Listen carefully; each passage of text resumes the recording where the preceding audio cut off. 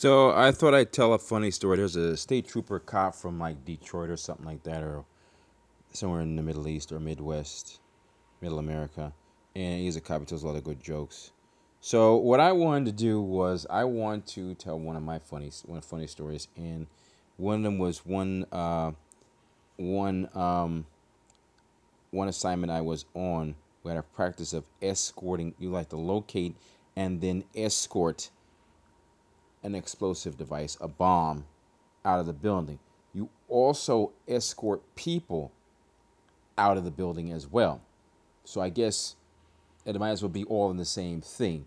So it also reminds me of this, my kind of my favorite line that I hear the guys say in Rainbow Six. I'm escorting when they get the hostages out in Rainbow Six. So excuse me.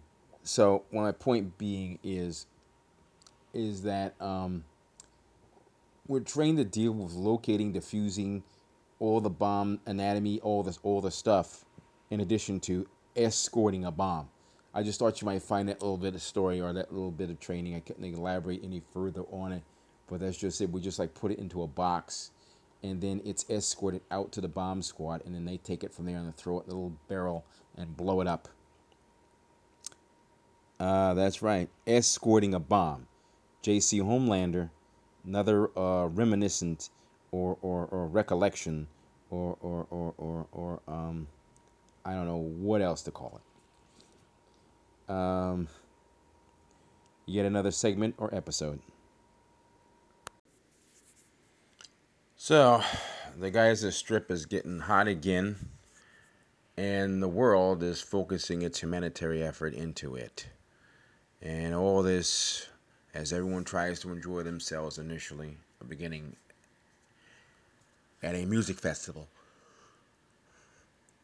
And for me, it begins, or I get some, I guess, precursor when I see on the internet this free offering for that cross pin of the United States flag and the Israeli flag. Now, I haven't been able to study the exact region and its past and what's going on and whether or not there's been a total state of unrest like the Middle East. There's always been war there. I mean, like constant, steady, nothing but war. In that place, it is a war zone, the Middle East. But now we're back. And Israel,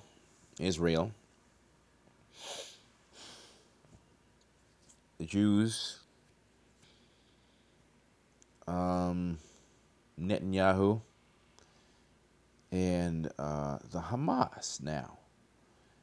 I don't know, was it the PLO before? People's Liberation Army, is it? Was it? I may get things are blurred since the 70s. So now it's Hamas.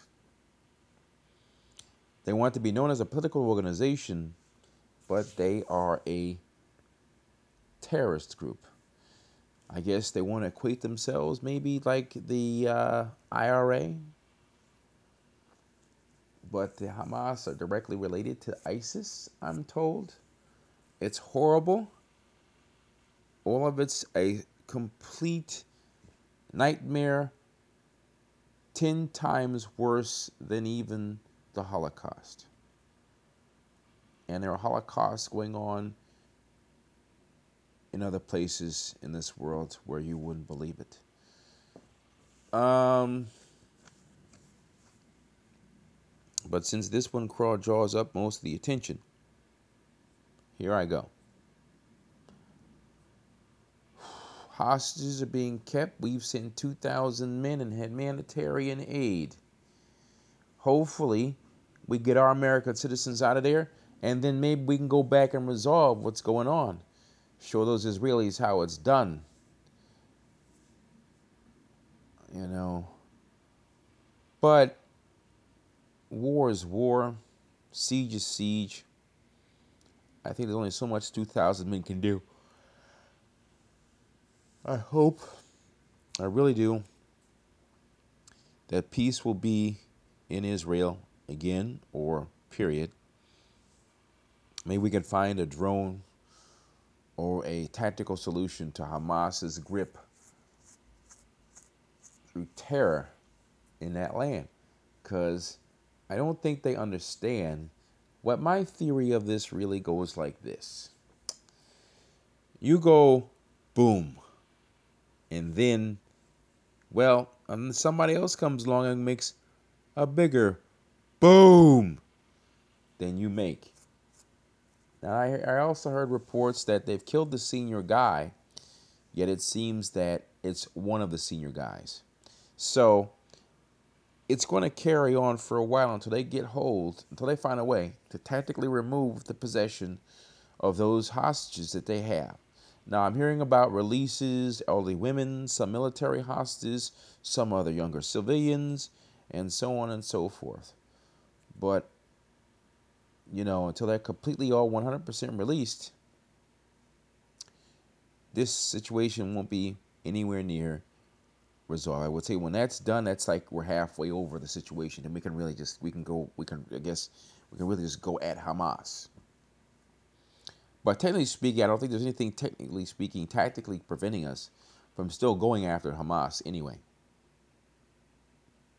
So, if you go at the leg, the arms are still going to try to hang on, but only able to observe what's really going on. Just watch itself be destroyed or fall to the ground.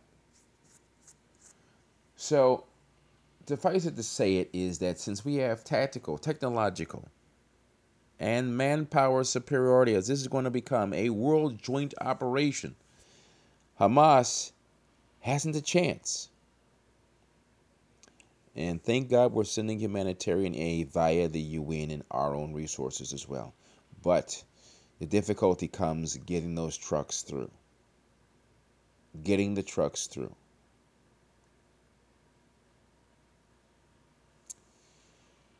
And everybody keeps asking for more humanitarian aid. For more humanitarian aid. And they've called out to America. And what has America done? Send humanitarian aid. Weapons. Men. Battleships. Carriers. Special operators. They'll say, we got the situation handled. Step back, Israel. Let us go to it. This is the Jchomelander. I'm squawking on the Israeli situation. And you know my bandwidth. You know how good I'm coming at you. Squawk at me, and I just might squawk back.